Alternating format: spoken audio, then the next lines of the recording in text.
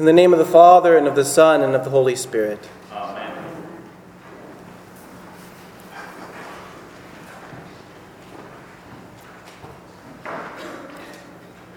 When we look back on our lives and think about all of the big moments, we usually share a few, at least, in common with one another. Our birthday, of course. Our baptism, our confirmation, our wedding, the birth of a child. Each one of these big events marks a kind of beginning, a shift in our life, which orients ourselves to a distinctly different future. The day you are born marks your entry into this world, which we all know is filled with a mixture of pain and joy. The day you are born again, in the waters of baptism, of course, marks your entry, your beginning as a Christian. Your entry into the church will then define your life, even past your death. The day you are confirmed marks your adult life, your adult Christian life, wherein you then partake of the meal which sustains you along the journey, the difficult journey of Christian adulthood. The day you are married, indeed, is another beginning, where a man and a woman are joined together and are made one. As it says, they are no longer two, but one flesh. The birth of a child is, as most people are quick to remind you, a day in which your whole world shifts, and your attention and care and love are all then oriented to the little baby who lays in your arms. New beginnings. Big moments, after which life will never be the same. One of these moments in the life of Christ occurred at the wedding at Cana in Galilee. The water being turned to wine was not Jesus' first miracle, but as John the Evangelist writes in our gospel lesson, it was his first sign. It was a sign which revealed Jesus' creative glory. Water into wine publicly revealed Jesus to not only be man, but also God. God, the Creator, who once hovered over the face of the deep, who took man and from his side formed Eve. The first marriage. There are many things in this story, the wedding at Cana, that this story can teach us. It is used, of course, if we remember back to our wedding, as a point in the beginning of the beginning of the wedding rite, wherein we point to this sign of Jesus turning water into wine as an explicit reminder that God blesses and even reveres marriage. It is also a story which reveals the selfless character of Jesus. Jesus does not turn the water into wine in order to fill his own stomach. Likewise, he also does not turn the water into wine in order to make himself and everyone drunk. But rather, he does so to reveal himself to the people as the one who provides. The practical reality of a wedding in the ancient world is this. If a bridegroom ran out of wine, it would be a huge embarrassment. Weddings were a huge deal. They took multiple days, and they were absolutely vital. And for them to be running out of wine would have been a huge embarrassment. And so Jesus comes to aid. He prevents this shame and provides for the people. Jesus provides for the needs of his people. He comes into our world and blesses us with the needs of the body and with the needs of the soul. He came, of course, to serve, not to be served. That is, in part, what this lesson teaches us. But the story can also teach us this, that Jesus is also the one who creates. To speak light into existence is to create. To form Eve from the side of Adam is to create. To make man and woman one flesh in holy marriage is to create. To take simple bread and wine, and by means of speaking, add to them body and blood is to create.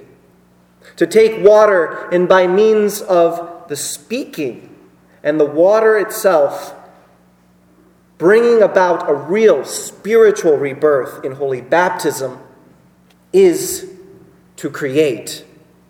To turn water into wine is likewise, again, to create. Jesus' turning water into wine was Jesus' first sign. It was the beginning of his public ministry, wherein he announces to the world that he has come as creator to create.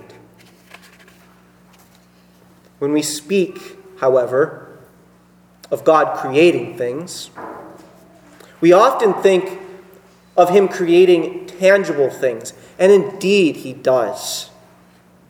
Psalm 139 talks about the creation of us in the womb. It says, "You formed my inward parts. You covered me in my mother's womb. I will praise you, for I am fearfully and wonderfully made." Indeed, the Lord created all things. But the Lord also creates things that are intangible, spiritual things. Namely, the Lord creates faith. How? Well, by the power of the Holy Spirit, which is spoken through the Word of God. Simply put, when the Word is spoken, God is speaking. And when God speaks, things are created. And more so even when the Word of God that is spoken is a promise. For when Jesus says, "This is my body, this is my blood," he is making it so. And when we baptize in the name of the Father and of the Son and of the Holy Spirit, he grants exactly what he promises for it to grant when he said, "He who believes and is baptized shall be saved." He makes it so. When Lucy Jean was baptized this morning, the Lord came into our midst and performed before your very eyes a sign, just like in Cana. He created. For baptism is no mere symbol, but rather it is a sign. A sign as real as the wine created by Jesus in Cana. It is a sign of Jesus' promise given to Lucy and to each one of you as well, that your baptism makes you his own. It is how he dispels the power of darkness that we, in our sin, have brought upon ourselves and that we and Lucy were born with. Baptism, likewise, is not something that we make. It is not of human origin. It is altogether a creation of God, of heavenly origin. and neither is faith something that we can make. We often get this wrong. For as the Scriptures said, we were dead in our trespasses and sins. That is, that which is dead cannot do anything. Life must then be introduced from outside, without our own working. And baptism grants faith. And both baptism and faith are creations of God. On the third day, Jesus manifested his glory for the first time by turning the water into the wine at the wedding in Cana in Galilee. And that brings us to the next thing that we can learn about this passage. This being on the third day seems rather coincidental, but it was no accident. The third day has always been a day that was symbolic of God's revealing his glory. It was the third day that the Torah was given to Moses on Mount Sinai. It was the third day that Jesus manifested his glory in Cana. It was the third day that Jesus finally revealed his victory over death in his resurrection. And it is on that third day, after Jesus' death, that we still gather. We gather on the day of the Lord revealing his glory in the resurrection. And the Lord reveals his glory again today by creating faith, by the washing of rebirth and holy baptism, by creating faith in all of your hearts, by speaking the word into your ears, and every Sunday that the Lord's Supper is administered. For the Lord has not stopped revealing his glory. He continues to reveal his glory. He continues to do so on our behalf even, bringing to us the forgiveness of sins which we so desperately need. Jesus prevented the bridegroom at Cana from shame, the shame of not having enough wine. And just so, Jesus comes into our midst and he covers our shame. He prevents our shame by the shedding of his blood. For the Lord reveals his glory, and his glory is not for his own, but for ours. Dear Christians, water into wine at the wedding at Cana was the first of Jesus' signs. There he blessed marriage. There he showed himself as a servant. There he showed himself as the one who in the hour of need comes to our aid. He showed himself likewise also as the Creator. The Creator of all things, of course, but also, and most importantly, the Creator and author of our faith. For just as he made water into wine, he also makes our sinful hearts into pure hearts, our sin-parched lips into ones which sing his praise, our death into everlasting life. He does this, of course, through holy baptism, in which he dips his hands into this ordinary water, wherein he drowns the old man and brings out of the water the new man, the new creation. Lucy, you were baptized into Christ. You are no longer mine, but his. He has created and formed within your very being a new creation. The Holy Spirit has been placed within your very heart, and you are made new.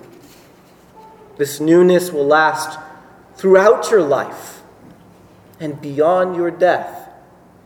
It will sleep with you in the grave until the appointed time when the Lord will raise your body to stand with all the saints in glory, including your grandpa, in the splendor of the new creation. this is the word God has spoken. It is his promise, his sign, his covenant. It can never be broken. And now may the peace of God, which surpasses all understanding, guard your heart and your mind through faith in Christ Jesus our Lord. Amen.